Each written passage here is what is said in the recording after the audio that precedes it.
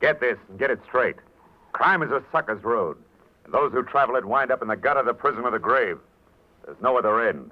But they never learn. From the pen of Raymond Chandler, outstanding author of crime fiction, comes his most famous character in The Adventures of Philip Marlowe.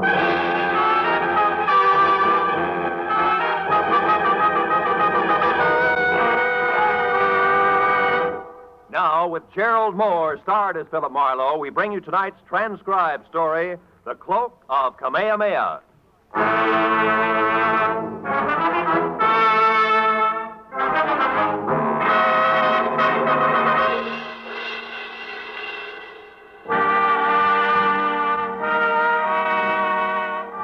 Message that was delivered by a repulsively wide-awake boy missing a 2 front row center.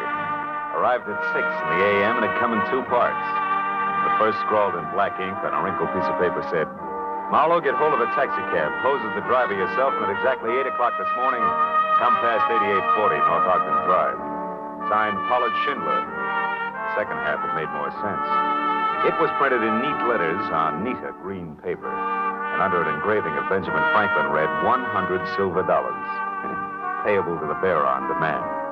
So at exactly 8 o'clock, I was behind the wheel of a hired cab, leather jacket, peak cap, toothpick, and all, and within hay taxi distance of number 8840. Mr. Pollard Schindler, a round man in square clothes with haircut to match, was not late.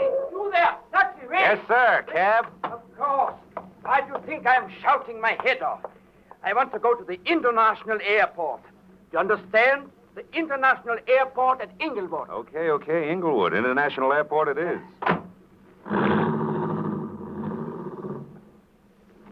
Marlowe, the meter. Quick, put the flag down. Every minute I'm being watched. Huh? Oh, yeah. Watched by whom, Mr. Schindler? I don't know.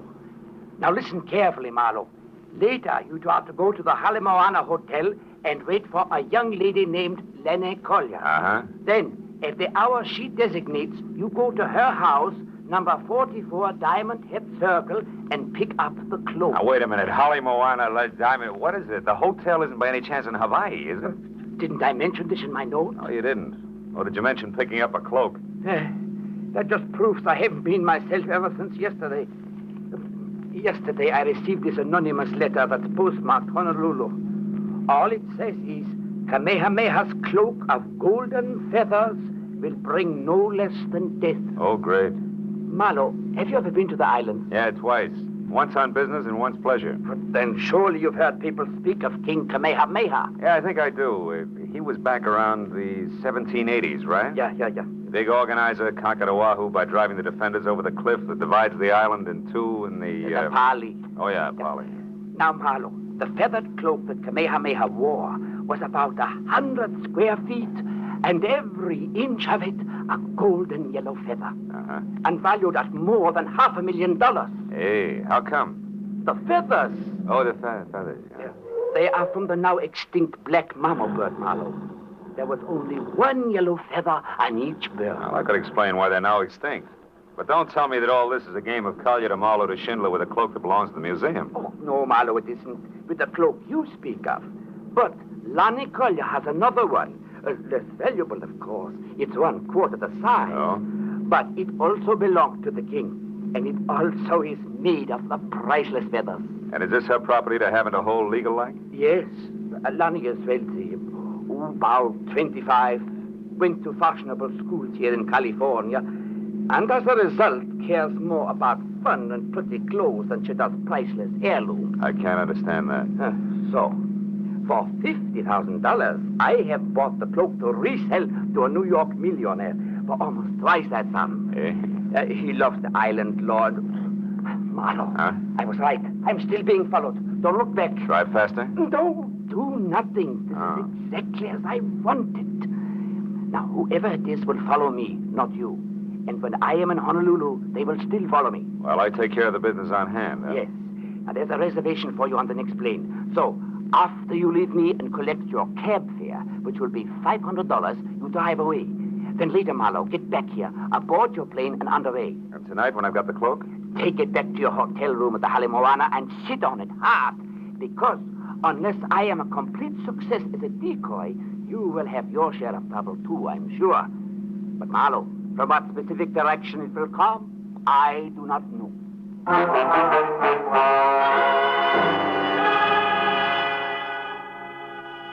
got the $500 to cover expenses for my Honolulu trip and was told to keep the change.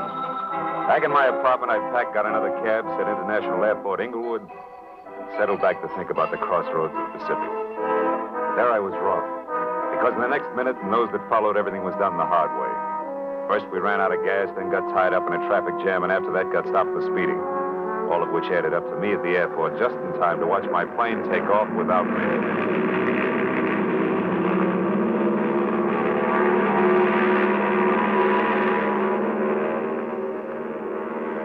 Later, when I told a cherubic clerk in a gray flannel and insipid smile that my name was Philip Marlowe and that I wanted a reservation on the next flight, which was leaving in an hour, things got even worse. You can't be Philip Marlowe, sir. That is not the Philip Marlowe who was on Flight 21 that just left. You have a reason for saying that, huh? I most certainly do. There were 36 seats on that plane, sir, and when she took off, all 36 were full. I know. I checked them myself, and I don't make mistakes. Well, bully to you, boy. But I happen to be both Philip Marlowe and the man who was supposed to be on that plane. Also, Buster, I'm just about out of patience. How do I get on the next plane or don't I? Come on, I can't stand indecision. Mr. Marlowe, I think it can be arranged. That's better. As a matter of fact, I'm almost sure of it.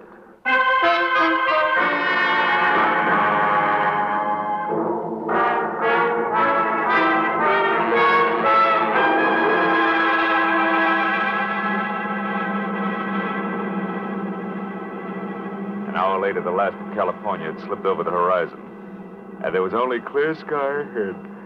Oh, I began to relax. My mind drifted pleasantly. Frosted Hawaiian punches, warm white beaches, and lovely hula hands.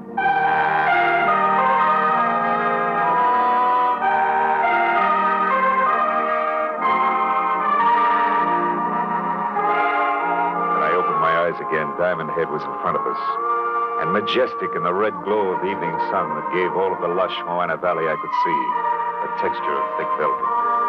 We landed like the airport was made of marshmallows, and a half hour later I was in the lobby of the Holly Moana Hotel.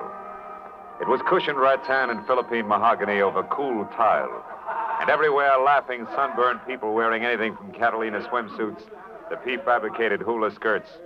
So smiling both inside and out, I worked briskly to the reservation desk and told a good-looking Hawaiian in white flannel that I was Philip Marlowe. But at his reply, I stopped smiling both inside and out. But, sir, your reservation was taken 2 hours ago. There must be some mistake. Some mistake? You are Philip Marlowe of Los Angeles, sir. Yes, so right. And look, I've been through this before today because of what I thought was an error due to what, sir? Nothing. Yeah, I'll talk to you later. There was a large circle of mirror on the wall behind the clerk. And even as we had talked, I caught the reflection of a beautiful tan girl in cocoa brown suit, white pearls, and no stockings, who at the mention of my name had done a take that made her long blonde hair whip straight out. When she saw me watching her, she pivoted sharply on a spiked heel and hurried toward the lanai under the banyan tree, where there was Hawaiian music and a lot of different-looking people drinking at glass-topped tables under a three-quarter moon. I stayed near the reservation desk long enough to light a cigarette. Then I followed her. She was seated away from the lobby entrance, and on a hunch that she just might be Lani Kalia, I started for an empty table next to her. But a middle-aged Chinese in gay gabardine, Panama to match, slipped into the chair that I was after. So I forgot about being subtle and addressing her as Mrs. Kalia, introduced myself as an old and dear friend of Pollard Schindler's. One Leland Dunn. Well, this is a pleasant surprise, Mr. Dunn. But tell me, how did you know what I look like? Oh, Pollard Schindler's accent doesn't hamper his vocabulary, Miss Kalia. Oh. He used the right adjectives, believe me. I'd love to. But I can't, Mr. Dunn, because Pollard Schindler never saw me in his life. All our business was done by telephone. Okay, my mistake. I'm Philip Marlowe, Lani, and I want to know when we rendezvous at 44 Diamond Head Circle for the Cloak of Kamehameha. Look, you're no more Philip Marlowe than you are Leland Dunn. And if you need a reason, it's because I just left Philip Marlowe upstairs. Now, look, baby, there's only one Marlowe. That's me. I can prove it. I'll bet you can. Forged papers and all. I've already been warned to watch for imposters, so quit wasting both your time and mine and get out of my way. I've got things to do. Now, wait a minute, Lonnie. What Listen. for? Proof that you're actually Kamehameha himself? No thanks, mister. Goodbye.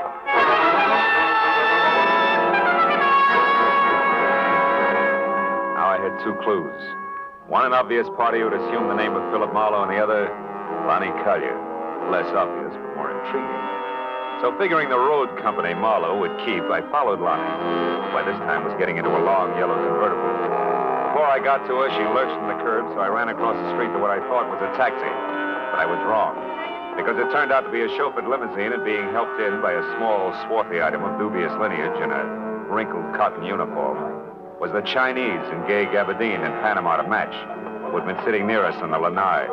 What counted more was that he obviously sensed my problem. You wish to follow the girl, sir? Yeah, you know, it's a lover's spat. You know what I mean. I think so. Jonah, quickly. Yes, sir. You know where she's going, sir? I'm not sure. Maybe Diamond Head Circle. Maybe it's leaning, sir. Oh, well, then let's make it Diamond Head Circle. Is there a faster way there, a shortcut? Oh, yes, there is. Jonah, begin. No. Which means what? Means, never mind Diamond Head Circle. Drive fast to the factory instead. And do not move, Mr. Marlowe. Marlowe? Oh, heavy artillery. Okay, Fu Manchu, what's with the factory? You out of the way until the cloak of Kamehameha is mine. Which won't work, believe it or not, clever one. There's another Philip Marlowe who at the moment is a lot closer to that collection of fancy feathers than either of us. You lie. A stupid bid for freedom. A bid that will not get you anywhere. Jonah! And truck! Look out! As we hit, I slapped at his gun, then jerked the handle of the door and jumped. When I got to my feet, I was on the sidewalk and bruised, but better off than the China boy who was draped over the back of the front seat. A crowd that included a towering Hawaiian policeman who promptly told mine host to shut up, gathered in a hurry, so I ran for a cab, gave the driver $10, the address I wanted, and took off.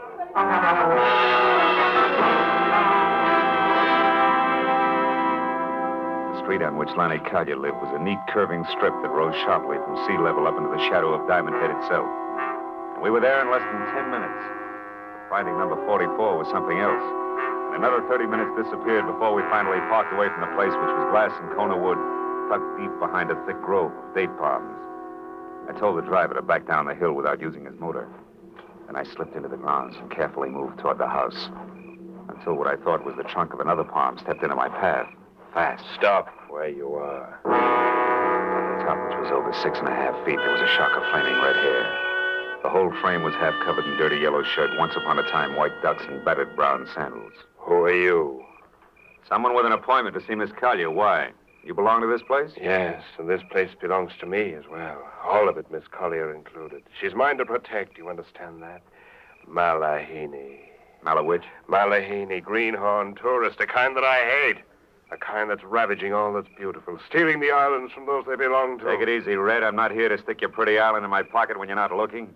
All I want is words with Lonnie Collier. You're like the rest of them, trying with cunning and deceit to turn her head away from these shores and toward the mainland where you come from. I won't stand for it.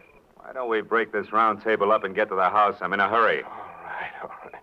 But I'm sure that Lonnie will be on my side. So sure, in fact, that we really shouldn't disturb the flower. Should we? Should we, Malahini?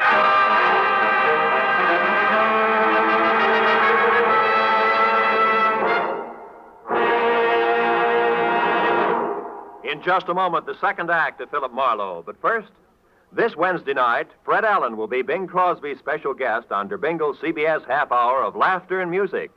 Earlier this Wednesday, the winner of the $1,000 prize in the Dr. Christian Prize contest will also be announced by Gene Herschel, star of CBS's Dr. Christian Show.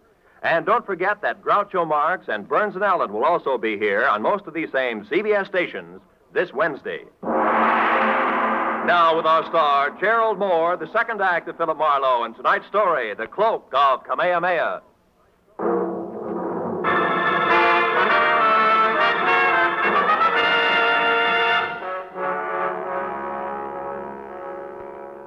A red-headed lunatic with a slow, soft voice and fast, hard fist took me by surprise. I wound up flat on my back before I realized he'd so much as moved. By the time I got to my feet and took after him, he was sprinting for a bamboo thicket and had a 30-yard lead. It was all he needed to lose me completely. When I finally untangled myself from the jungle, I came out on the road. But then I heard a motor behind me, so I dove for the underbrush again just as the heavy car roared by.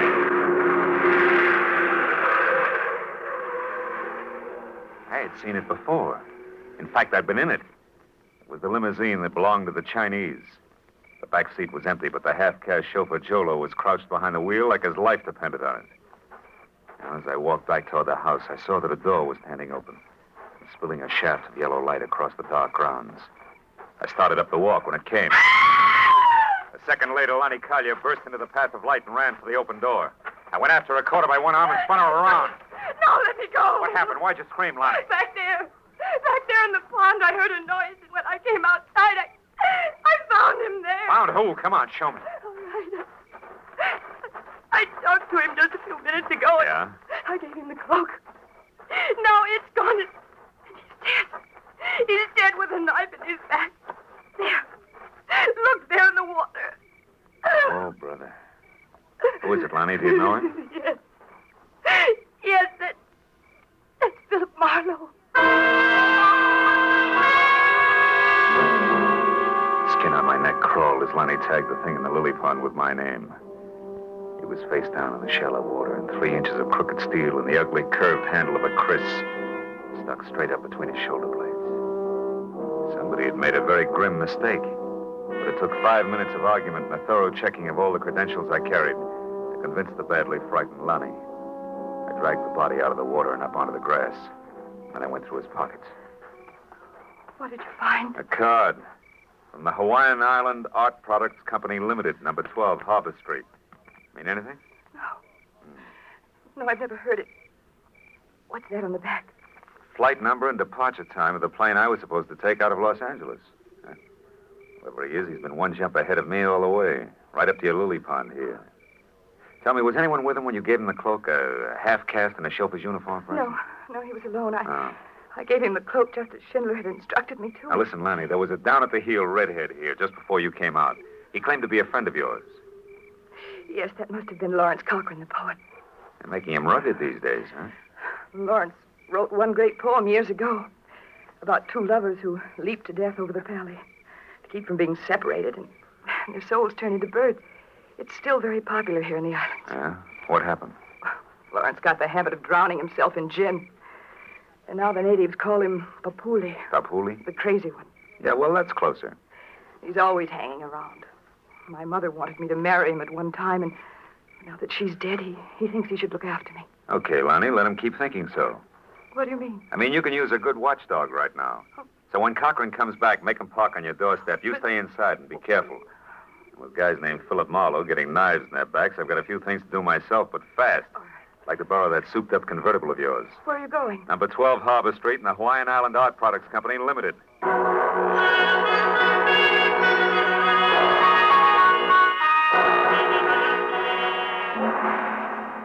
Harbor Street was a narrow, twisting alley 2 blocks below King Street. A social sargasso where the derelicts of the Pacific quietly foundered in dives, built into damp crevices between warehouses. However, number 12 turned out to be a practically blank wall. There was one small window high up, a door with a heavy iron grill over the glass on which Hawaiian Island Art Products Limited, I.K. Lee, President, was painted in small black letters, and a thin passageway blocked by an iron gate at the side of the building. A light burned inside, but the door was locked.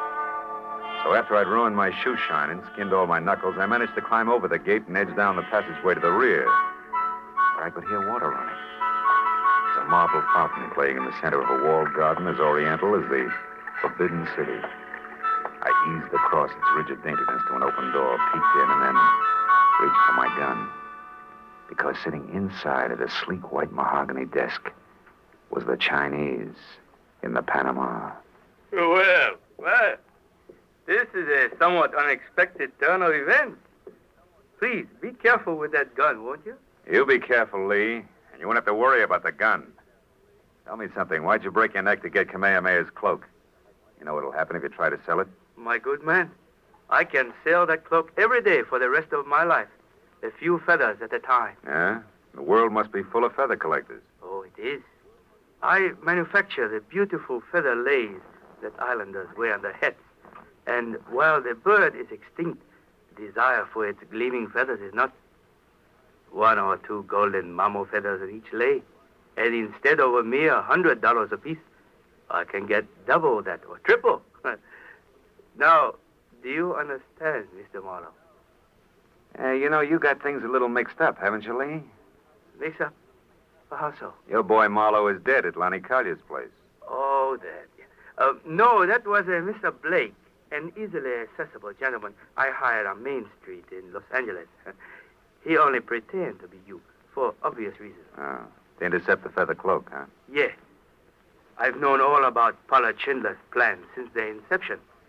I followed every move he made. In fact, it was I who caused all your trouble on the way to the airport this morning, by means of a bribe to your driver. Too bad you won't be able to keep your nest lined with Kamehameha's bathrobe after all, Lee. Because I'm going to walk out of here with it, or big chunks of your face. You name it. Where's the cloak now? I gather from this that you do not have it, Mr. Marlowe. That's what's known as a shrewd observation. And that Mr. Schindler, as I suspect, has tricked us both. You're stalling, Lee. I'm warning you. Start talking. Oh, that is all I wanted to find out. Yolo. That is judo, Mr. Marlowe. Almost like magic, isn't it? Jolo can break your back if I tell him, Mr. Marlowe. You behave. Schindler has the cloak, no doubt about it. So I must find him at once with no interference from you, Mr. Marlowe. Jolo, you have his gun, so lock him inside. I may need him later. From something that half-cast down to my spine. At the edge of his hand, my legs were paralyzed. It felt like the practice dummy in a school for chiropractors. Every joint in my body ached when I moved. So I didn't move until the feeling oozed back into my legs. And I wobbled to my feet and looked around. There was a small high window I'd seen from the street. A heavy chair, a desk with a lamp, and something like a picture framed in bamboo on the wall. I glanced at it and then looked back. Kept looking hard for a long, long time until I finally realized what it meant. The answer to the whole thing was contained in that bamboo frame. I had to get out and get out fast. I unplugged the lamp, plastered my back against the wall next to the door, and tapped on the lampshade to intrigue Jolo into coming in. It worked. When the knob turned slowly, I threw the lamp up at the window. The crash brought the door open with a jerk, and the jerk stepped in with my gun in his hand. What's going on here, Mr. Marlowe? Where are you? Answer. Right here, Jolo. Now get up. I got some magic to show you. A trick I learned in Kansas called the haymaker. I ran down the hall to the street door and out to the car. There was no traffic problem at that hour, so I jammed the gas pedal to the floor and held it there right through the heart of Honolulu and up the twisting road that led to the mountains back of the city. The echoing roar of the motor as it tunneled through the forest lining the road was finally replaced by another roar. Wind. The unending gale that shrieks through a precipitous pass 3,000 feet above the city. The Polly. I swung the car to the side of the road and ran the rest of the way. Out to where the rocks rose to a knife edge that dropped a sheer 1,000 feet to the valley floor. Then I spotted them. Lonnie lying at the cliff's edge and standing over her. His red hair ripped by the wind was the mad island poet. Drunk as a lord and flapping around his shoulders like a pair of huge gold wings was the cloak of Kamehameha. No, don't weep, my love. I offer you the freedom of the bird. Come, Lonnie. No, let me go, Lawrence. You're mad. No, Lonnie, you're the mad one. To think you could sell your treasures and leave the island. No. Your destiny is here. No, stop it. Stop it, you murderous lunatic. I tried to warn Schindler, but the fool kept on. So I killed his Collier, the man you gave the cloak to. And I'd kill 1,000 times again to keep you here with me. No. You belong to the islands, Lonnie, like this cloak and I. We must never leave. Come, it'll all be over soon, and our souls will turn to birds and live forever in this paradise. Tucker, stop! Marlowe, help me! Stay back! Don't interfere! Duck, Lonnie!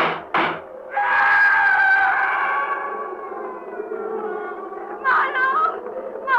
I know. Are you all right, Lanny? I'm all right. Marlowe, look. The cloak. Yes. Cochran must have lost it as he fell. The wind brought it back to me. Oh, it's strange, Marlowe, but I don't want to touch it ever again. I know what you mean. I'll carry it. Come on, Lonnie, let's get out of here.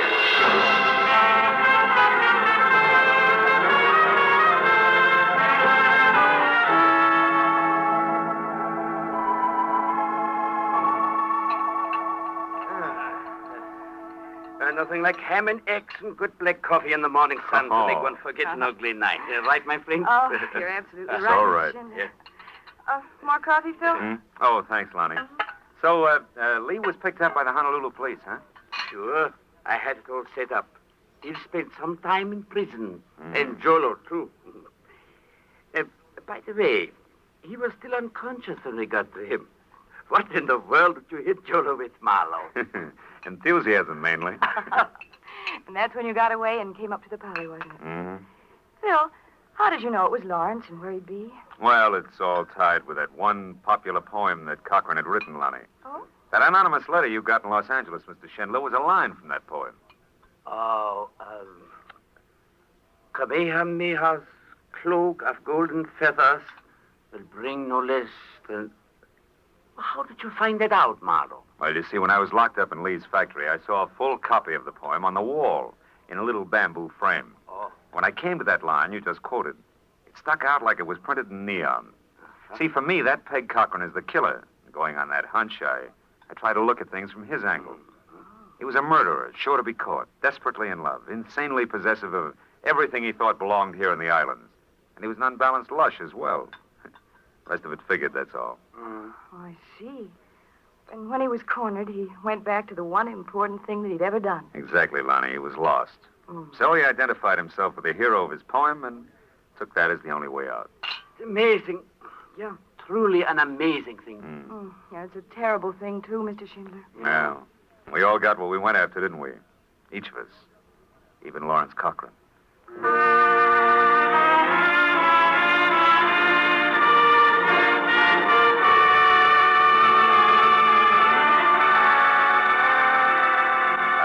Left to catch a plane for the mainland, and Lonnie said aloha and left to get ready for our date. I sat on the lanai of the hotel and watched the sweep of the Pacific from Diamond Head to the hills across the harbor, from the white sand of Waikiki to the green shallows over the reef, to the purple depths beyond. As a warm wind whispered through the palms, from somewhere I heard the soft strum of the ukulele. It suddenly occurred to me, what does aloha really mean?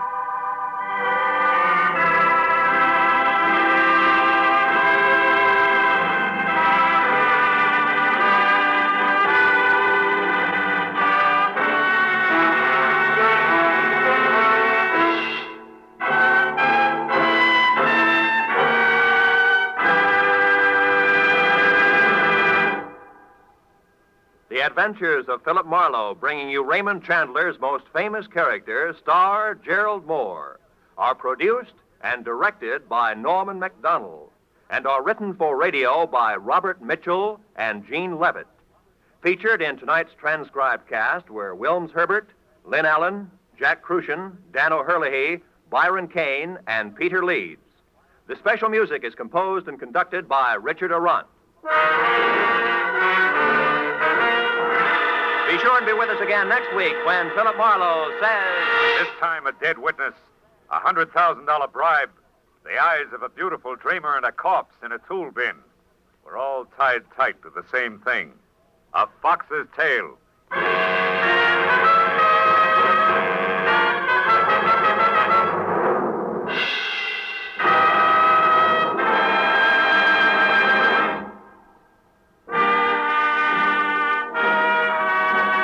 This is Roy Rowan speaking for CBS, the Columbia Broadcasting System.